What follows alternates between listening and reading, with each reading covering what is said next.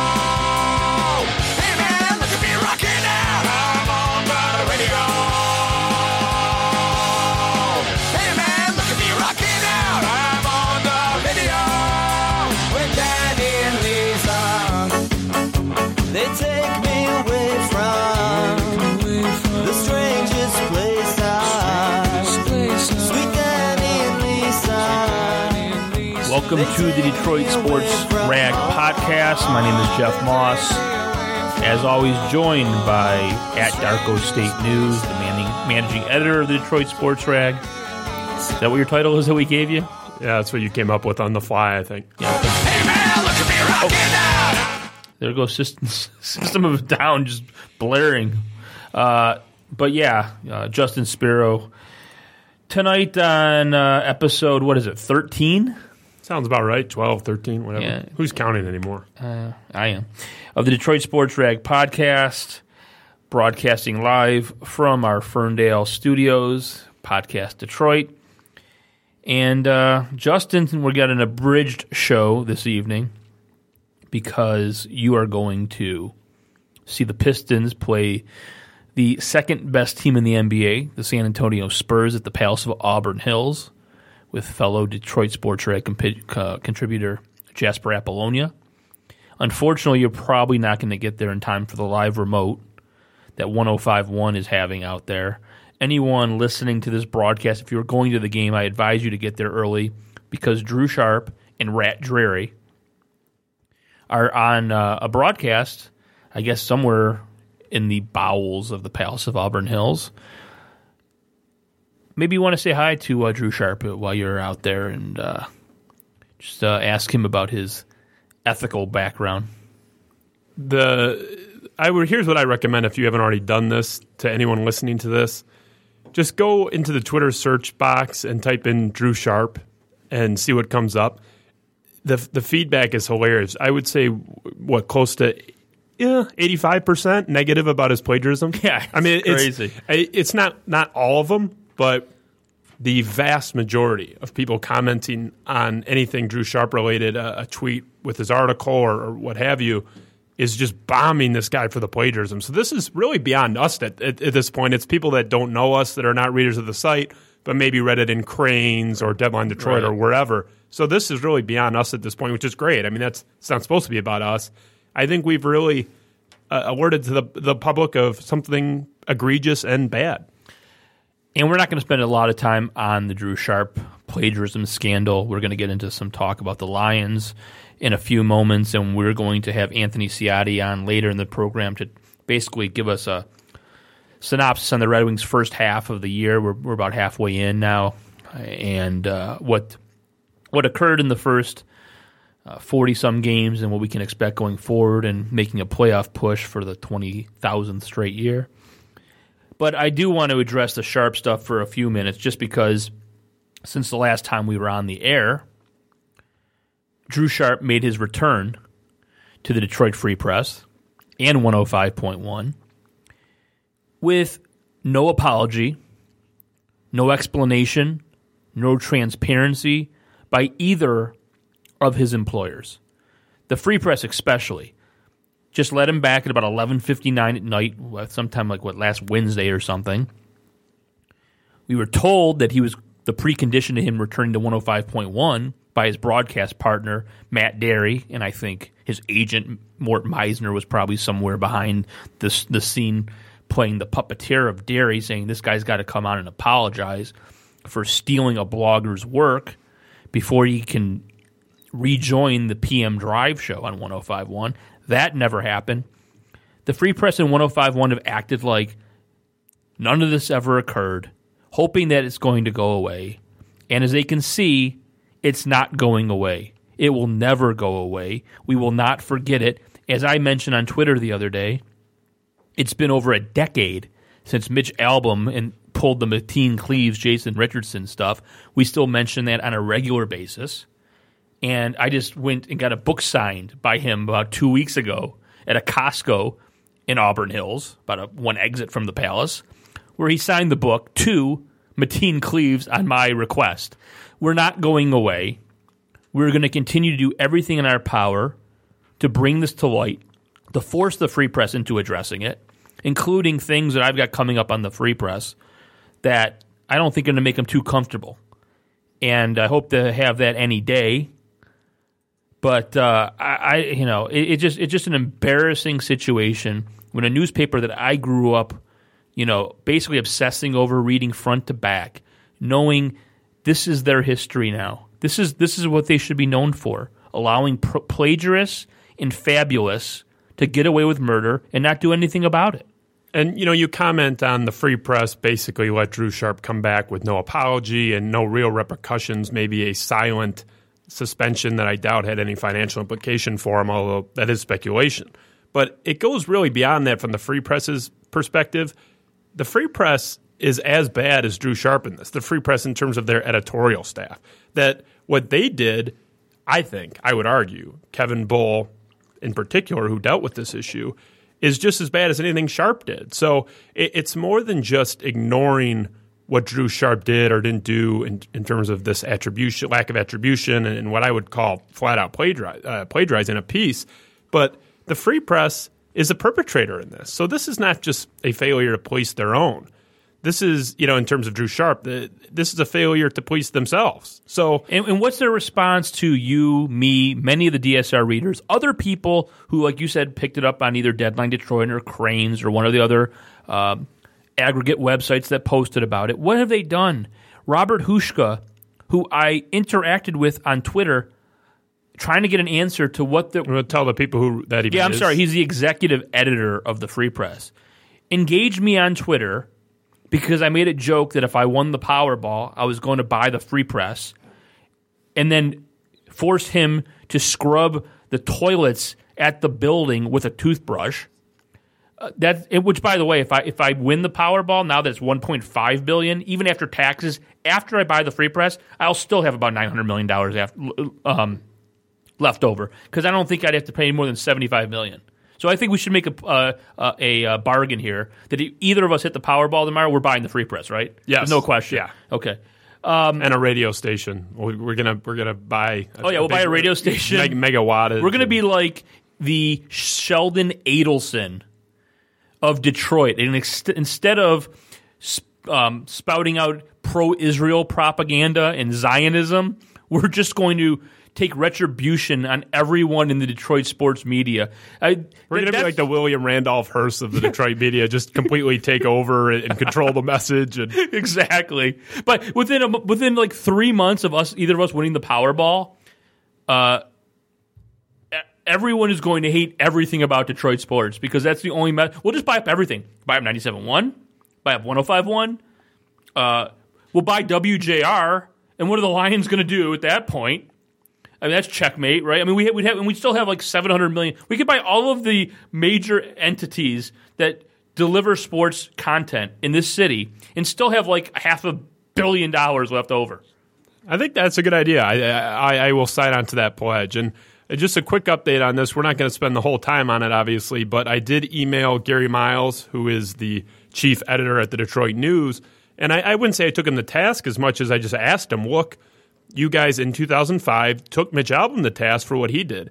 We've had journalism professors, the board member of the ethics board for SPJ, comment that what Albom did was nowhere near as bad as what Sharp did. So where's the difference here? Why was Mitch Albom so put to fire and not Drew Sharp for what many people would say was even a worse offense? And he sent me an email basically insinuating that the Free Press already handled it, and he doesn't know what else he can add to the discussion. Why comment? Because everything's already been discussed in our report, our meaning the DSR. Now, here's the problem.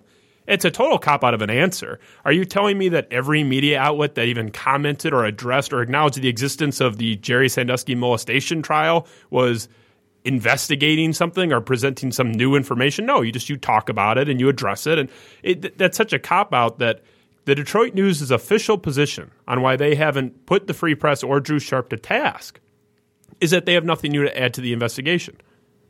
What does that even mean? So you can't comment on any story in the news. So if the Detroit News wants to comment on the war in Iraq, they need to be uncovering members of the Taliban that were never there. Well, how about what I mean? Like, how about an example that they shouldn't have commented on any of the Kwame stuff because the Free Press is the one that broke the story. Yeah. So the Detroit News shouldn't have said. I mean it's ridiculous. It's an asinine. So no one can talk about water. No one can talk about Watergate back in the day unless you're the Washington Post. I mean, it makes absolutely no sense. And what a cop out. So he basically and so there were two real facets to his answer. Was one, they have nothing new to add, which is a joke, as we just explained, and two, it seems like the Free Press already handled this before our report even came out. Well, if you consider handling it doing nothing, because Drew Sharp was writing 7 to 8 columns in the 10 days after he was discovered to have done this, whatever you say, but the Detroit News is a joke, and I don't think they should escape blame. MLive too. MLive hasn't mentioned it at all. They have an obligation to at least address it, even if they don't blast them.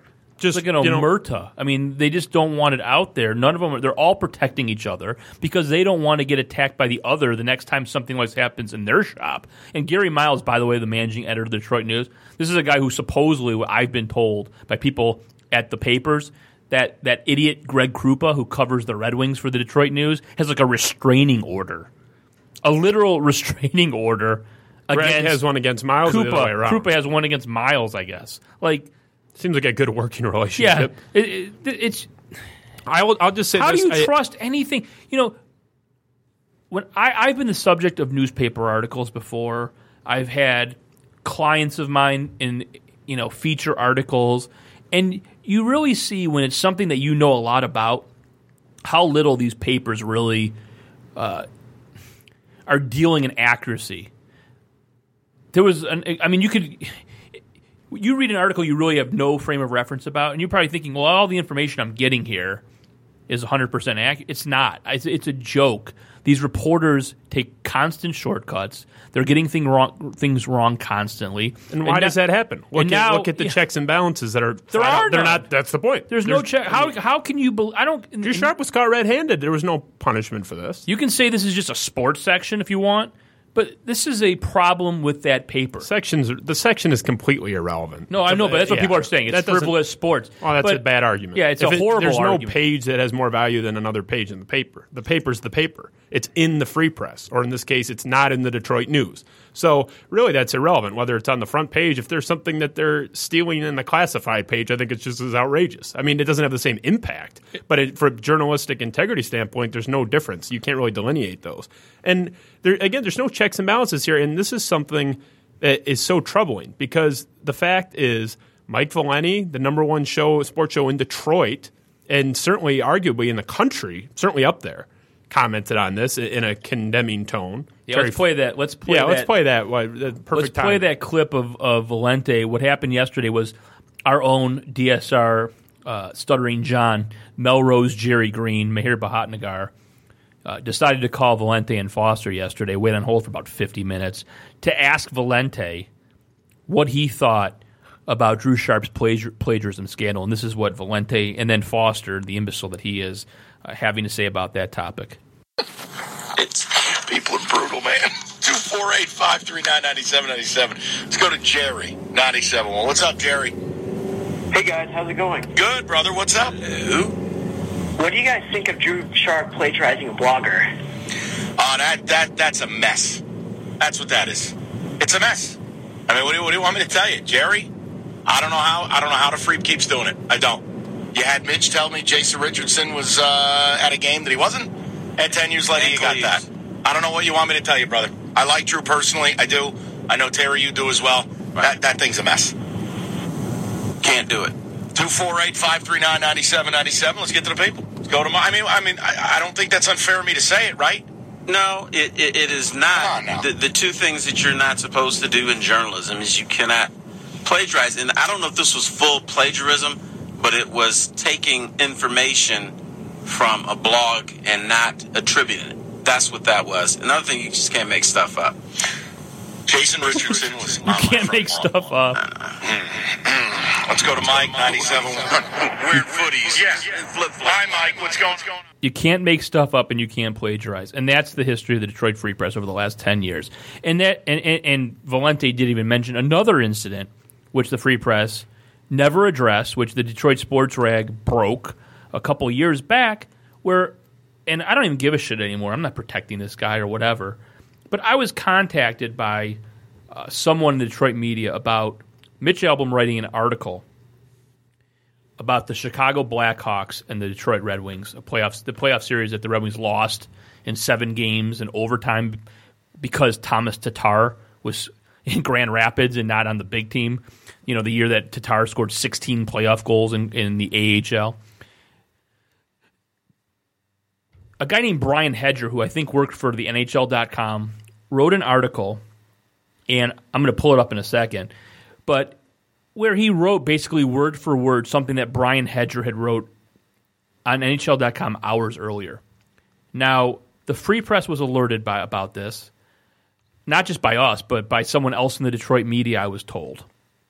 And Gene Myers, who was then the sports editor, said, I'm not doing anything about it. I'm not even taking this up the flagpole to see if the executive editor or the publisher wants to do anything about this. Now, this was already after Albom had written the now notorious Richardson-Cleves article that they were enjoying a game, a Michigan State game, that they'd never attended.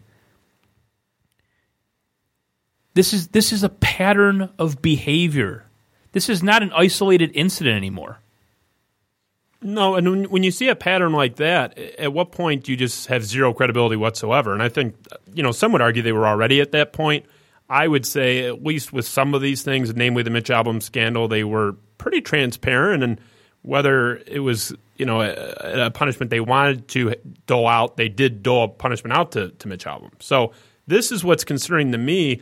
I think it's the worst, not just for the act itself, but for how it was handled.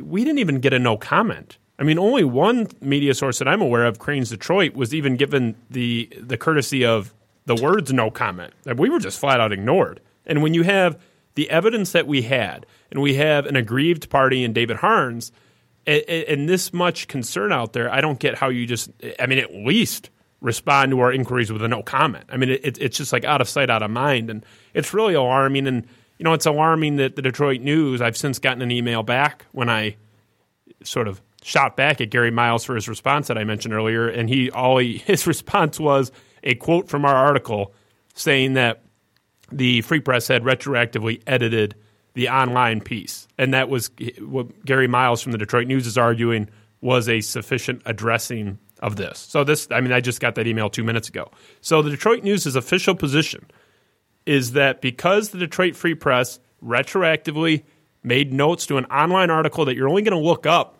if you're very curious, it was at that point a week old, that's considered enough. No public apology from Sharp, no open admission of what happened. Saying that this story was lacking some attribution is not the same as saying an egregious error took place. Even if they don't want to use the word plagiarism, at least say it was an egregious error in terms of a failure to attribute sources, which, by the way, is plagiarism, but even if that's not your stance. So the Detroit News is taking the same angle as the Free Press, although they have one more response to me than the Free Pad. But it's just no big deal, whatever. And it's just it's such an embarrassment, and it's something we're going to have to continue to grill them for. I don't know if you even, in closing, want to cover what we've been doing to kind of mess with them a little bit. I don't know if we even want to talk about that. We'll leave that alone. Let me give you just the paragraph from the Brian Hedger article a couple years ago that he wrote on NHL.com, and then I'm going to read you Mitch Albom's. Okay, this is Hedger. Longtime fans on both sides will see more than just Jonathan Toews and Henrik Zetterberg battling in the face-off circle on Wednesday night. Seeing the wing wheel and the Blackhawks logo for some will remind them of classic clashes from the past between Hull and Howe, Makita and Lindsay, Yzerman and Savard. And then here's album about 9 hours later, after the series, the Red Wings lost in Game 7. Fight over. With the playing ghosts of Hull and Howe, Mikita and Lindsay, Yzerman and Savard nodding from above, the two teams skated past each other and shook hands. Now, we calculated the odds that the exact same players on both the Blackhawks and the Red Wings in the same order would be mentioned. All of the guys who've played for the Red Wings and Blackhawks over the last 100 years almost, the odds of that occurring, that being a coincidence, about the same as you winning the Powerball tomorrow. That's what a statistical anomaly that would be. Basically impossible. It's basically impossible. You're talking in the millions, literally. Hull and Howe, Mikita and Lindsay, Yzerman and Savard, and then the exact same order, Hedger had the same list. And it was incredible. And Brian Hedger thought he was plagiarized, okay? Brian Hedger, the original reporter, thought, but I don't know, he's some small town or small guy working for NHL.com or something. He didn't want to make a huge deal about it, even though I tried to get him to. Ring a bell? Yep. Sound familiar? That's these little babe in the woods, dainty little victims we have. We need them to do it to you, or you'll press charges. Exactly. I mean, you'll literally sue them. And you can. There are grounds for doing that. I mean, David Harns could have sued the Detroit Free Press for intellectual property theft. David Harns, it's time, David. I don't know if you're listening to this or it's going to get back to you. David will listen to this. It's time, David. He still hasn't apologized to you. The bare minimum was this phone guy call of apology. Calling and apologizing for what happened. He still has not done even that. And then he goes on the show when he's supposed to. I know we said we were going to talk about this only for a few minutes, and we're now 20 minutes in. But I'm sorry, I'm not letting this fucking go. He goes on the show on 105.1 during crosstalk with all those imbeciles. Your boy Sean Bally, Mark Fellhauer, Tom Mazaway, who I guess got some time off for delivering groceries to the elderly. Darian Sharp on that crosstalk, laughing it up. We're going to make Drew's back T-shirts. And that imbecile Sharp was laughing about it. That was where they were supposed to have an apology, and they're joking about Drew's back shirts. So let me tell you, David Harns, it's time. You've been extremely respectful. You've shown class that I wouldn't have, obviously. But it's now time. It's been weeks. They've done nothing. I'm sorry. Giving a donation to the Shriners Hospital for a few $100, yeah, it was a nice gesture. It wasn't nearly enough. You haven't even got an apology from this asshole, troll, fuckstick, Drew Sharp. It's time for you to write the full story, David Harns. Please. Well, at the very least, where's the demand for an apology if you're him? And, something we've heard consistently is, if he's okay with it, then why aren't you okay with it? First of all, as we've said repeatedly, he's not the only victim in this. The Truth is a victim. Transparency is a victim. Any reader of the Free Press is a victim because they have the right to believe that they're reading something that has been properly filtered through the right channels. All of the time. But he is family members of victims accept an apology, whether or not they're Christians and they believe in redemption or whatever it is. You see murderers get family members to say, I forgive you. The state still sentences that person to 40 to 60 years in jail. So just because David is accepting the apology of basically Kevin Bull, that's the only person who's made an apology. Because society is a victim. Yeah. There needs to be some, so the Free Press is allowed to just get away with this, basically. Well, we're not going to allow it. I'm going to stay on it. I don't give a shit. I don't care. Well, I think by the end of this, they're going to wish they had just issued an apology and suspended him for a week. When I have what's coming, and I'm going to say one more thing before we go to the Lions talk, and that's his coworkers who anonymously email you and me and other people in the Detroit sports media saying that they're ashamed of this, that they can't believe this happened again. I've had people set up fake email accounts just to give me information about the inner workings of the Detroit Free Press and what's happened with Drew Sharp, you people need to come out. They're not going to fire you. They didn't fire a plagiarist. They didn't fire a guy who's absolutely humiliated the newspaper on a national level. And then lied to his boss. And then lied to his boss. Do you think Brian Manzullo and Dave Burkett and all of you fellow coworkers at the Free Press, they're going to fire you if you step up and say something when they didn't fire this guy? I think you'd probably have a pretty good lawsuit of that if they did. Stop enabling this fucking motherfucker. Stop acting like it didn't happen. And Dave Burkett is the biggest piece of shit. I'm sick of this motherfucker's act. Every article that Drew Sharp has written, every single one, since he came back from his suspension, which was unpublicized, and the only reason you people even know about it is because of Justin and myself. Every article he's retweeted, every single one. Almost like he's trying to piss us off. I don't think he even did that before this. I don't think so. It's almost like he's I think it's his passive-aggressive way to get back at me because I'm bombing him for his coverage of Martha Ford and his slapdickishness with the Lions, that he's going to retweet this known plagiarist. You heard what Mike Valente said. You even heard what Terry Foster had to say.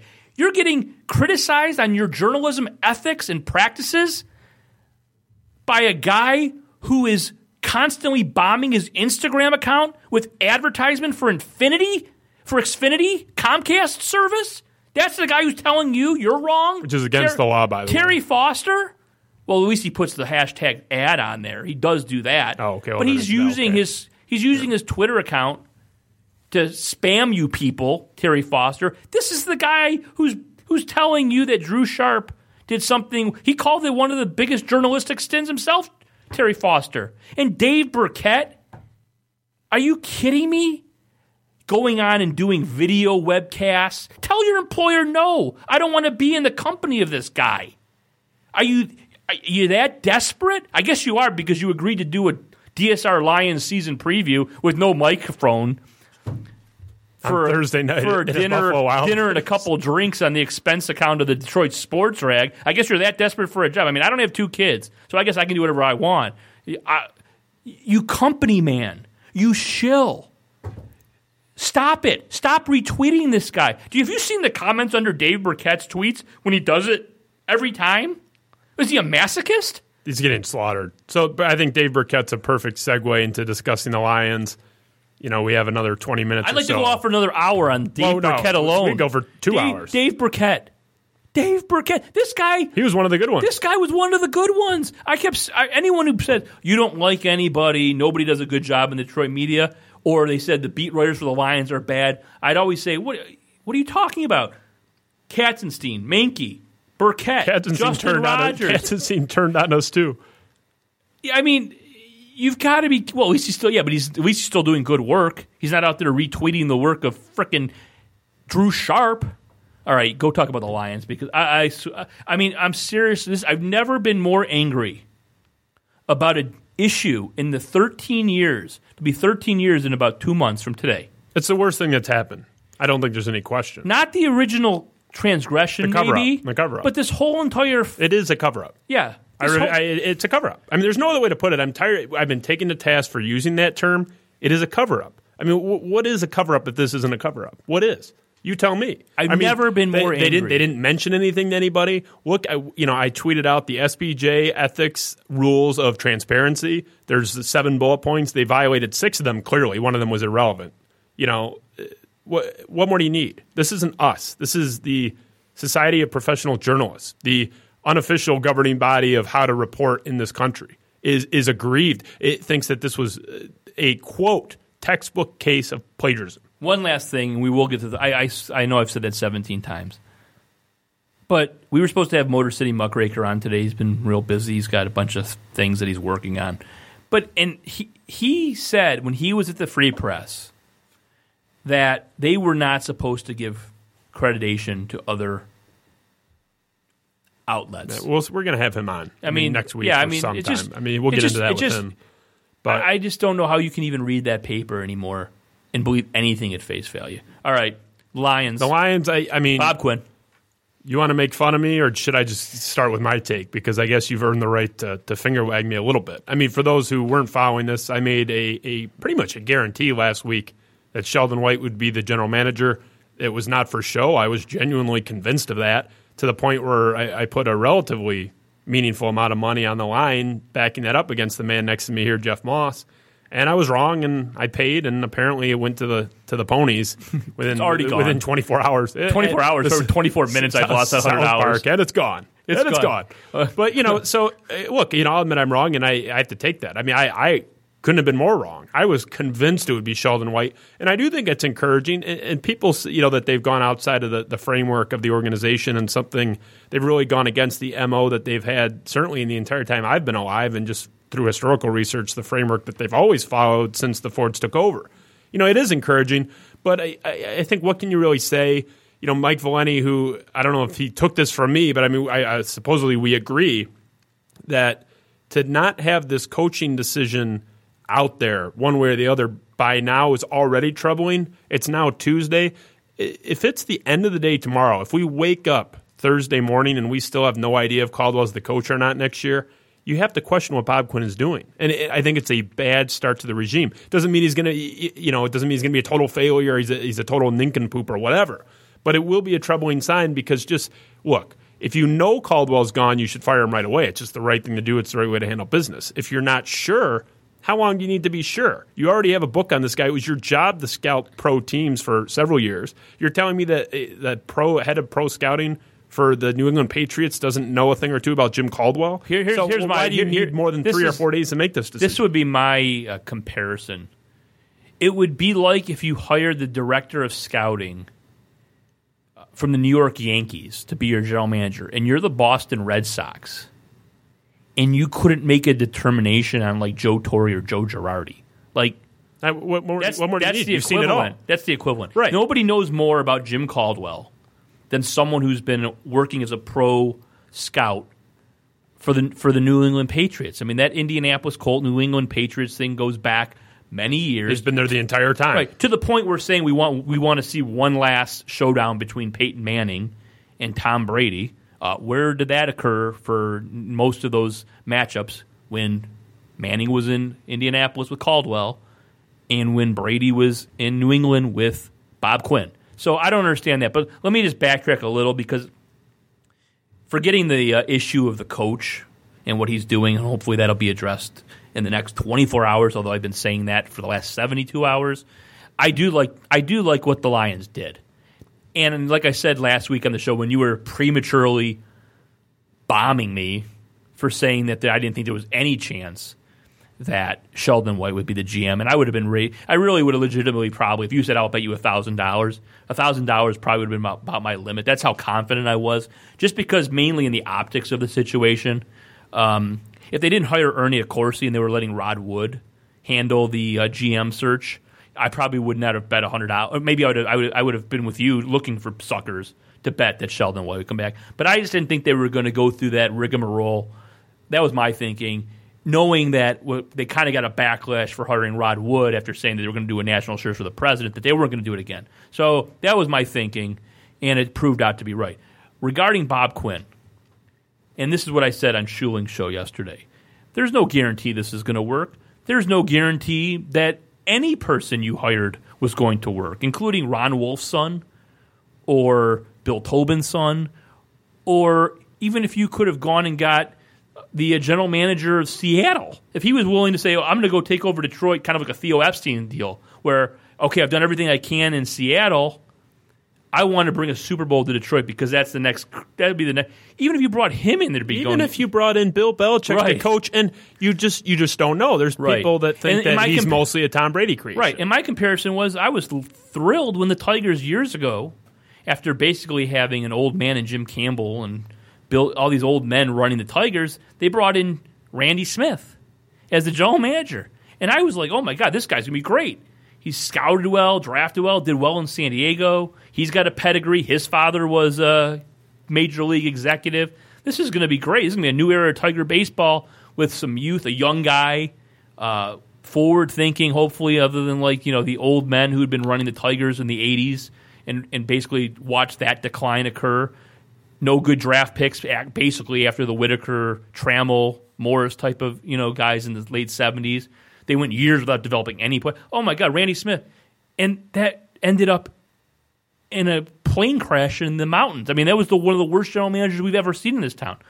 But if it's going to be a 50-50 coin toss, whether or not Bob Quinn's going to be good or not, whether he can translate the success from New England to Detroit, that's about 49% better of a chance than you have hiring your alcoholic golfing buddy, an accountant in Chuck Schmidt, your son's high school buddy who is the son of your attorney, to have anything to do with football operations, which managing the salary cap, I'm sorry, is a big football responsibility. Hiring a broadcaster who had no prior experience, at the bare minimum for the first time in my lifetime, and I'm 43 and a half years old, as I told ML Elric a couple weeks ago when he mocked me for being a child for using the half. This is the first time they've had anyone that any other organization would have wanted. If it doesn't work, at least you did the thing that the other 31 teams would have done. And you bring up a good point. It's just a credible hire. And I think it's the same kind of thing within a baseball move when we would criticize Jim Leyland for doing something anti-math, and then sometimes it works out. I mean, you can do something that's going to fail 87% of the time, and 13% of the time it works. So, you have to look at moves the day you made them. And obviously we'll prove out if it was a good hire or not. But where we sit today, or when that hire was made, I think it's a good hire. He's smart. He has a good pedigree. And maybe it works, maybe it doesn't. But I think whether it works is almost irrelevant at this point. They made a credible hire, as you said, that people would want.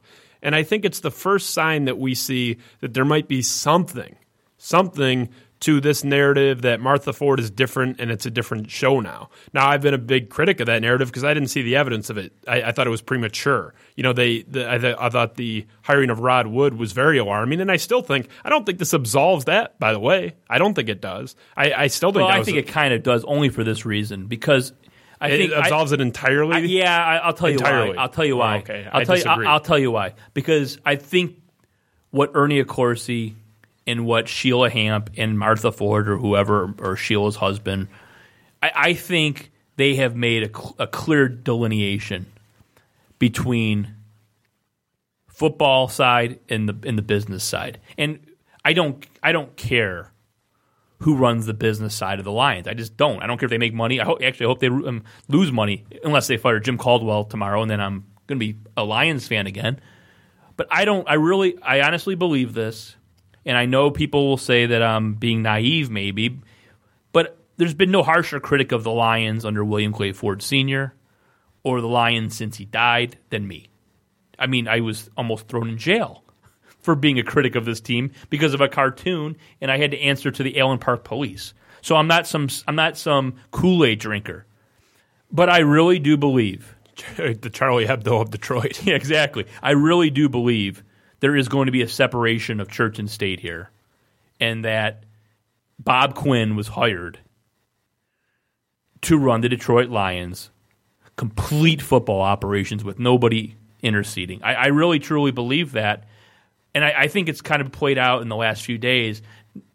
I just don't see Rod Wood, and maybe I'm wrong. Maybe in a couple of years we'll read something that Rod Wood ordered Bob Quinn to draft some star quarterback or some star wide receiver, which has happened in the past, where ownership wanted a certain player and that management didn't, and that this is going back a few years now, but that's happened in the past.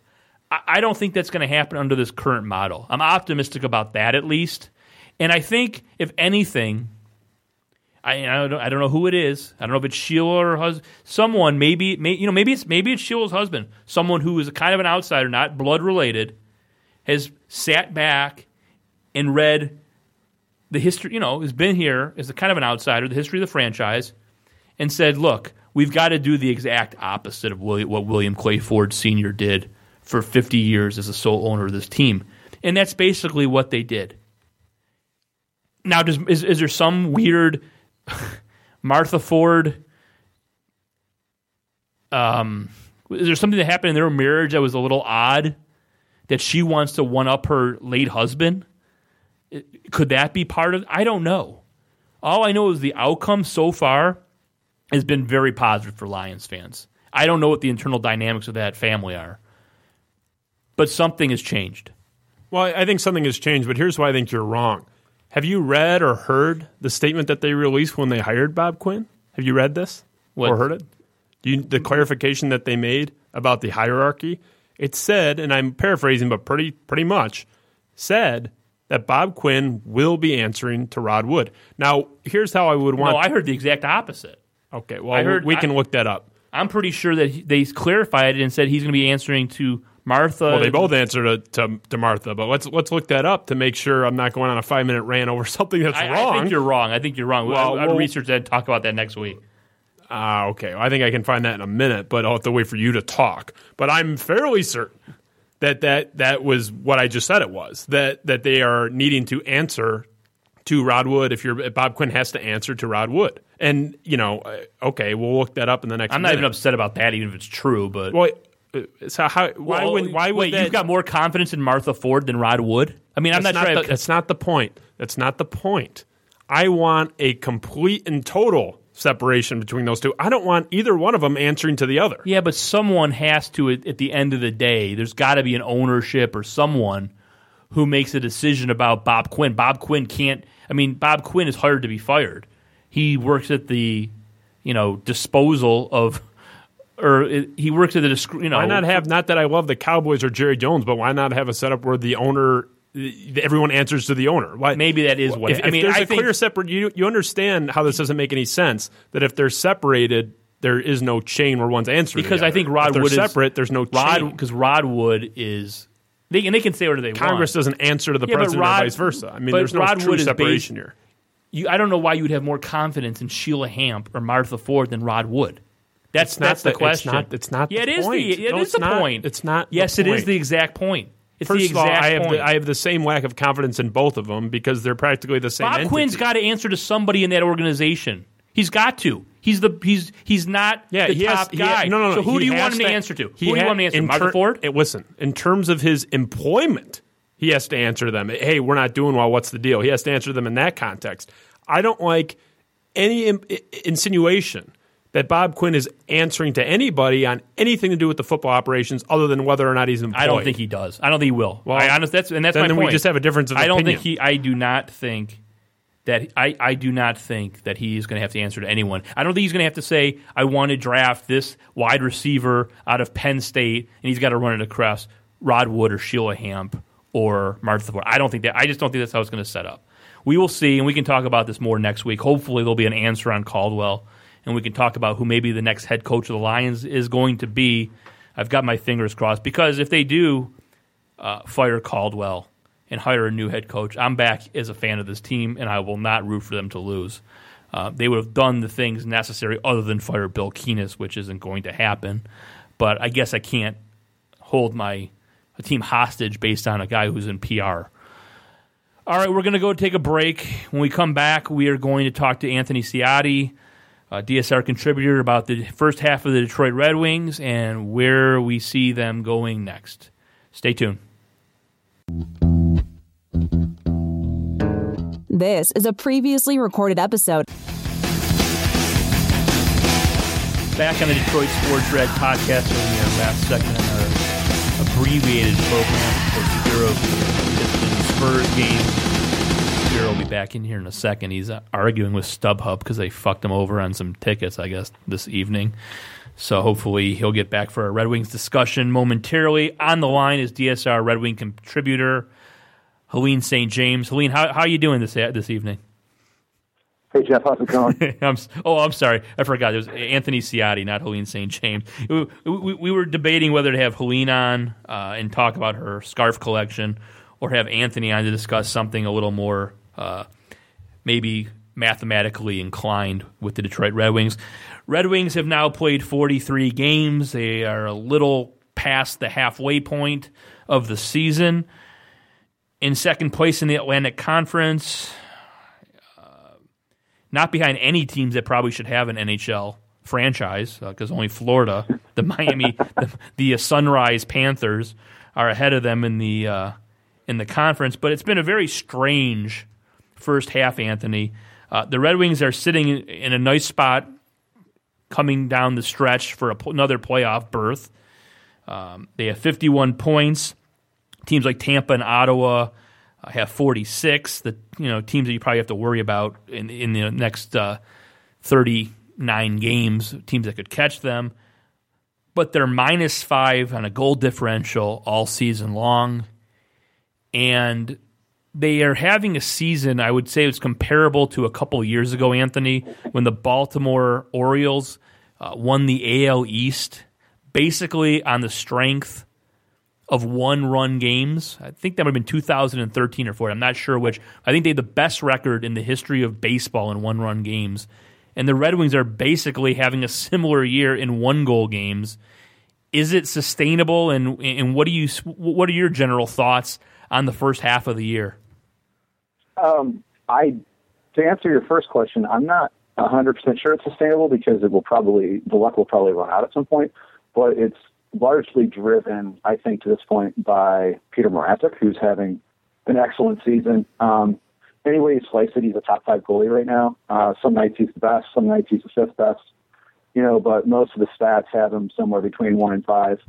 And I think that's where you get a lot of your success in the one-goal games. I mean, history has shown that in any sport, one-score record will even out over time. So, they could ride this through the rest of the season, or it could collapse on them quickly. But they put themselves in good position for the second half and for a playoff berth.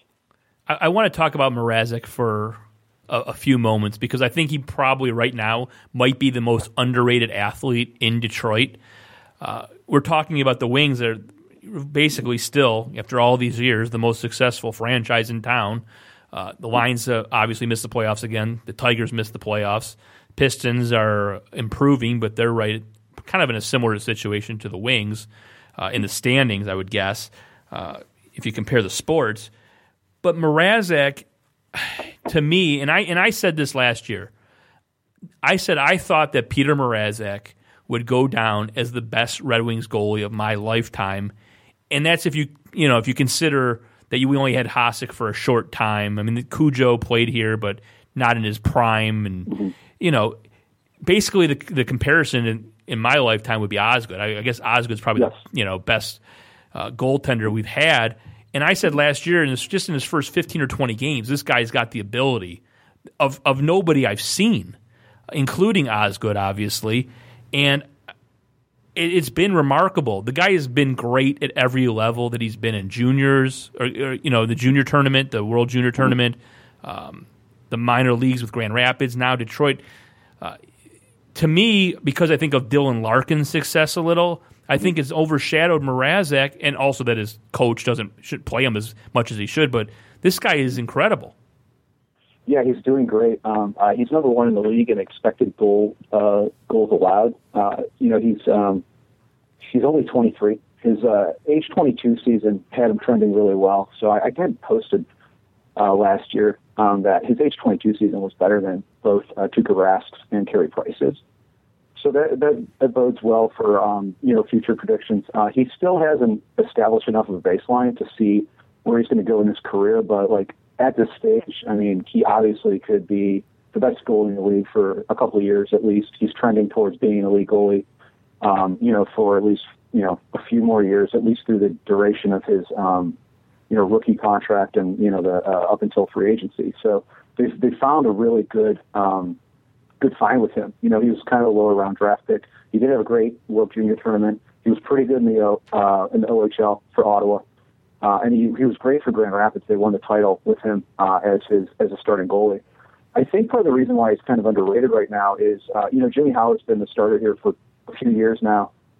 He's highly thought of around town. He has a big contract, and this season he started 18 games, and Mrazek's only started 24. So Mrazek is basically the starter now. Was a starter all year, but Howard is getting quite a few games, for someone considered a backup at this point. And so I think it's kind of suppressed the hype around Mrazek. They are winning a ton of one-goal games. Their record in one-goal games is, I thought I saw it the other day. It wasn't on the Red Wings telecast. It was on the Panthers telecast, where they flashed up best records in one-goal games in the league. They were 16-3-7. They've gotten points in 23 of 26 one-goal games this season, which is just it's outlandish, flabbergasting. And that's what I said. That's why I made that Orioles comparison, because the Orioles had won I think 75-80% of those one-run games a few years ago, and that's how they made the playoffs. And I guess for 1 year, I guess you can do it. I don't know, going forward, I wouldn't exactly say having to win or get points in 88% of one-goal games is a great strategy to go into a season. But it seems to be working, and that's with Howard, like you say, basically playing 40% of the game so far, which I would say in the second half that's going to go obviously way down as they make a push for the playoffs. Mrazek's going to probably play every game that's not a back-to-back, and then they'll determine who will play those back-to-back games, because the metrics basically show that even the best goalies in the world just aren't the same player on the second night of a back-to-back. And it's something, and this is the thing about Mrazek, that this is something Detroit Red Wings fans have been waiting really for just decades for. The old saying was that the two hardest jobs in Detroit were the Lions quarterback and the Red Wings goalie. And a lot of that was because of guys like Cheveldae, going back to those years, Mike Vernon, who almost got ran out of town before he won a Stanley Cup with the team. And we finally got a guy who just baffles other teams in the way that in the 90s, you and I remember the Red Wings running up against guys like Arturs Irbe, Nikolai Khabibulin. I mean, we could go on and on about goalies who just completely nullified the Red Wings' talent advantage back in those days. And that's what the game against the game against Anaheim reminded me of, that they were so frustrated, the Ducks, after that highlight save with a stick and then the Abdelkader goal 8 seconds later. That was the Red Wings in the 90s before they won the Cups, just being completely stifled by the opposite goalie, the opposing goalie, only to have one shot come down the other way and we lose the game. And that's what Mrazek's done to this team. And it just hasn't happened in my lifetime, really. Yeah, I think he's really stealing a lot of games. This last stretch was very crucial because it's a tough road trip, and they started out at Buffalo, New Jersey, and then to the West Coast. They've got, I think, they've won 4 one-goal games and lost basically a one-goal game, whereas 2 goals because of empty netter.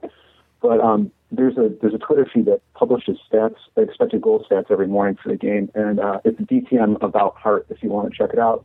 But the win percentages, the odds of winning based on expected goals this road trip, has been 63% for Buffalo, so the Wings stole that one.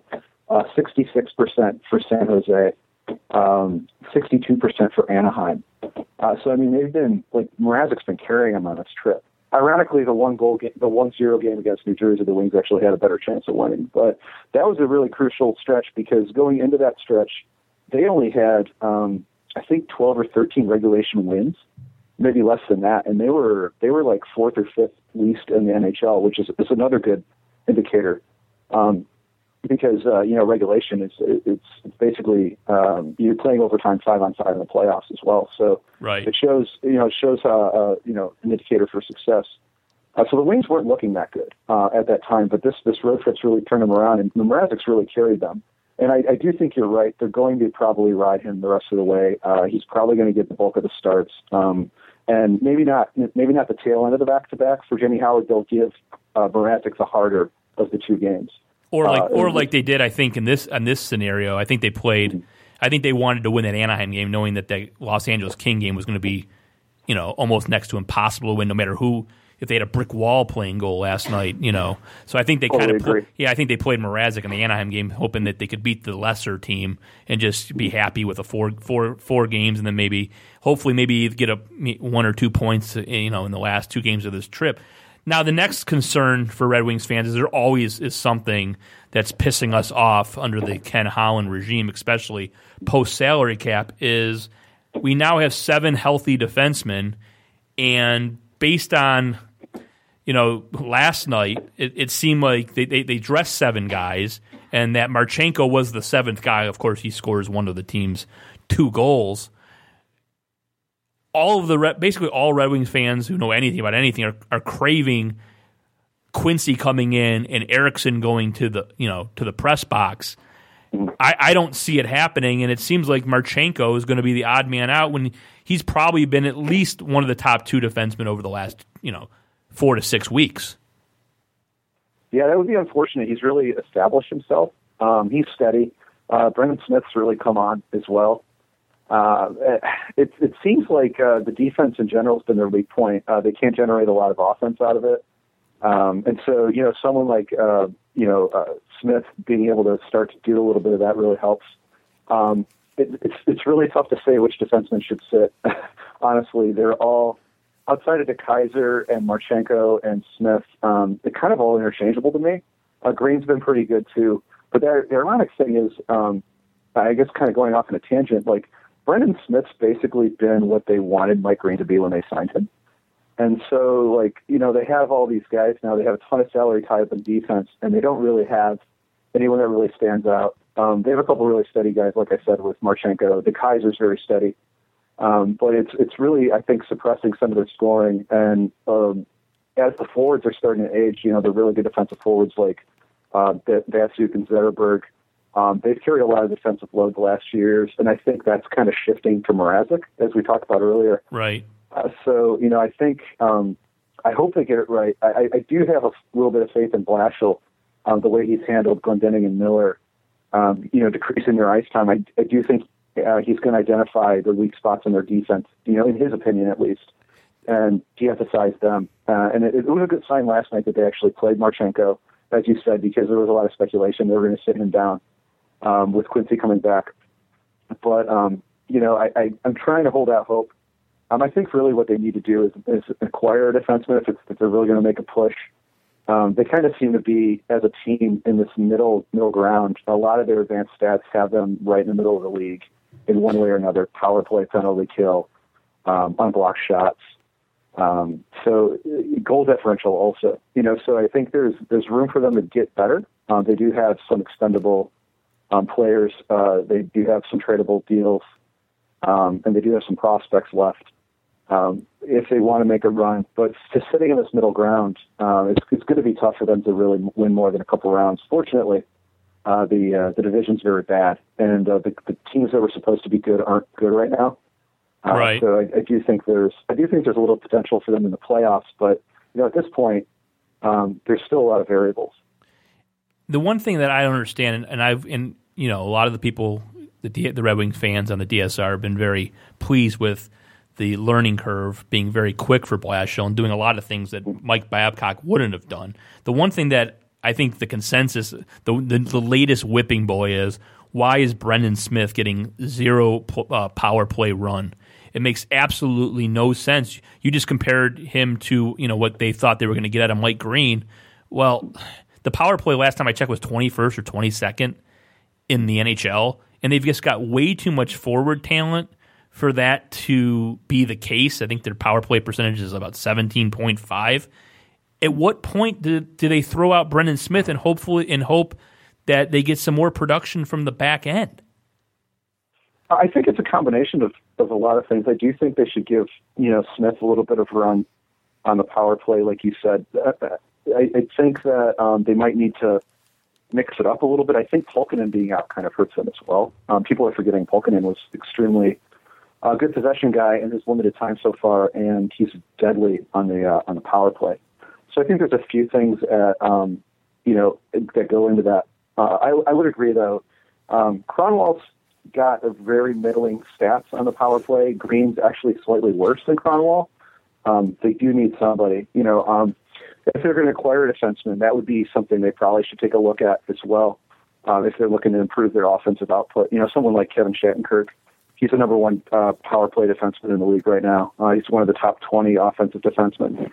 So he's on the market. But I do think that the status quo, as you were saying, is probably not quite good enough.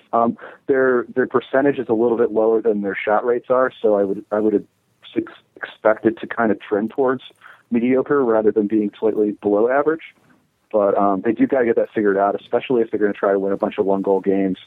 That doesn't really help them as much in the playoffs, though, because the playoffs tend to be played more 5-on-5. And then the overtime's obviously 5-on-5 as well. But getting to the playoffs is still not a sure thing. So, I do think that shoring up the special teams is a big point. Well, hopefully that'll work itself out with Pulkkinen coming back in the next maybe 10 days. And hopefully he gets some power play run, because even that was a little dubious before he even got hurt. He wasn't getting regular power play time really either. So hopefully, with the struggles that they've had, that he will get a chance to play with the top 6 forwards. Last question, what do you see the keys to this team continuing their playoff streak and making a run in the postseason?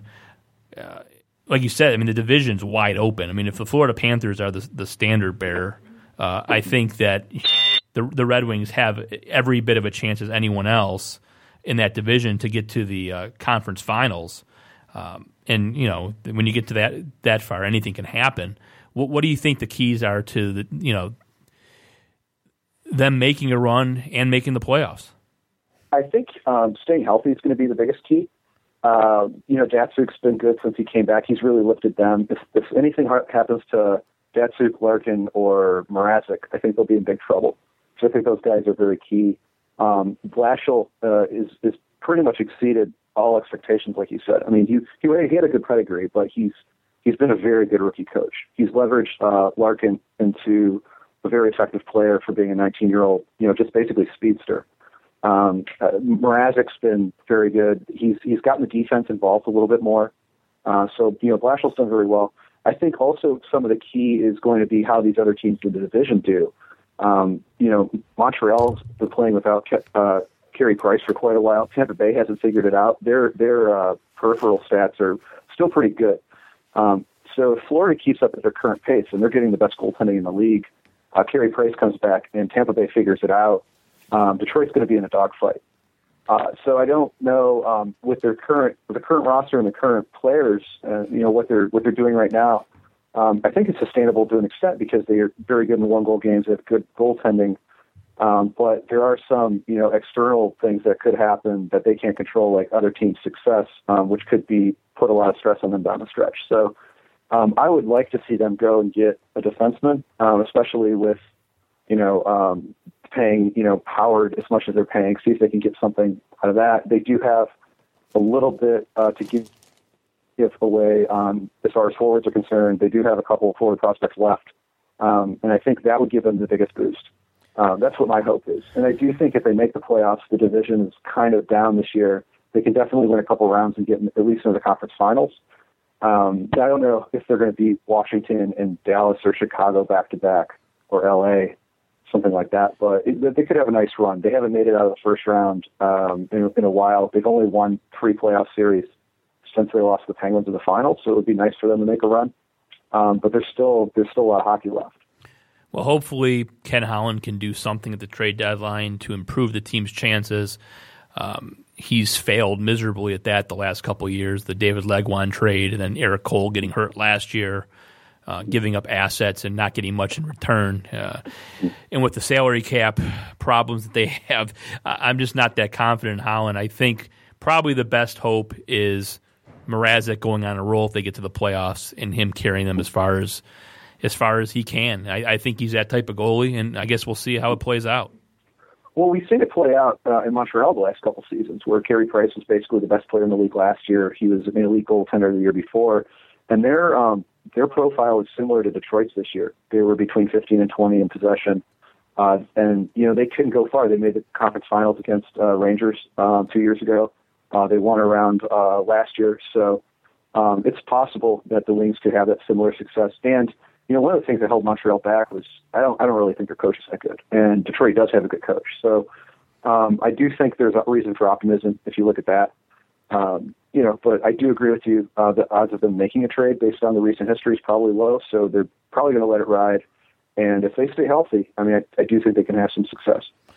Well, when we get closer to the trade deadline, I want to get to kind of a roundtable maybe discussion going with you, Prashanth, maybe even get Art Regner in here to talk about the Red Wings, maybe even dedicate a whole show pre-trade deadline to the Wings, because obviously they don't get a lot of attention on the local radio stations, and I think we should talk more about the Wings. It seems always the Lions and the Tigers and Drew Sharp, but we'll talk more about the Wings and have you on again in a few weeks and see if it's a defenseman, if it's a Steven Stamkos sweepstakes, what they're going to do getting closer to the deadline. But I appreciate you joining us tonight, Anthony Ciotti. What's your Twitter handle?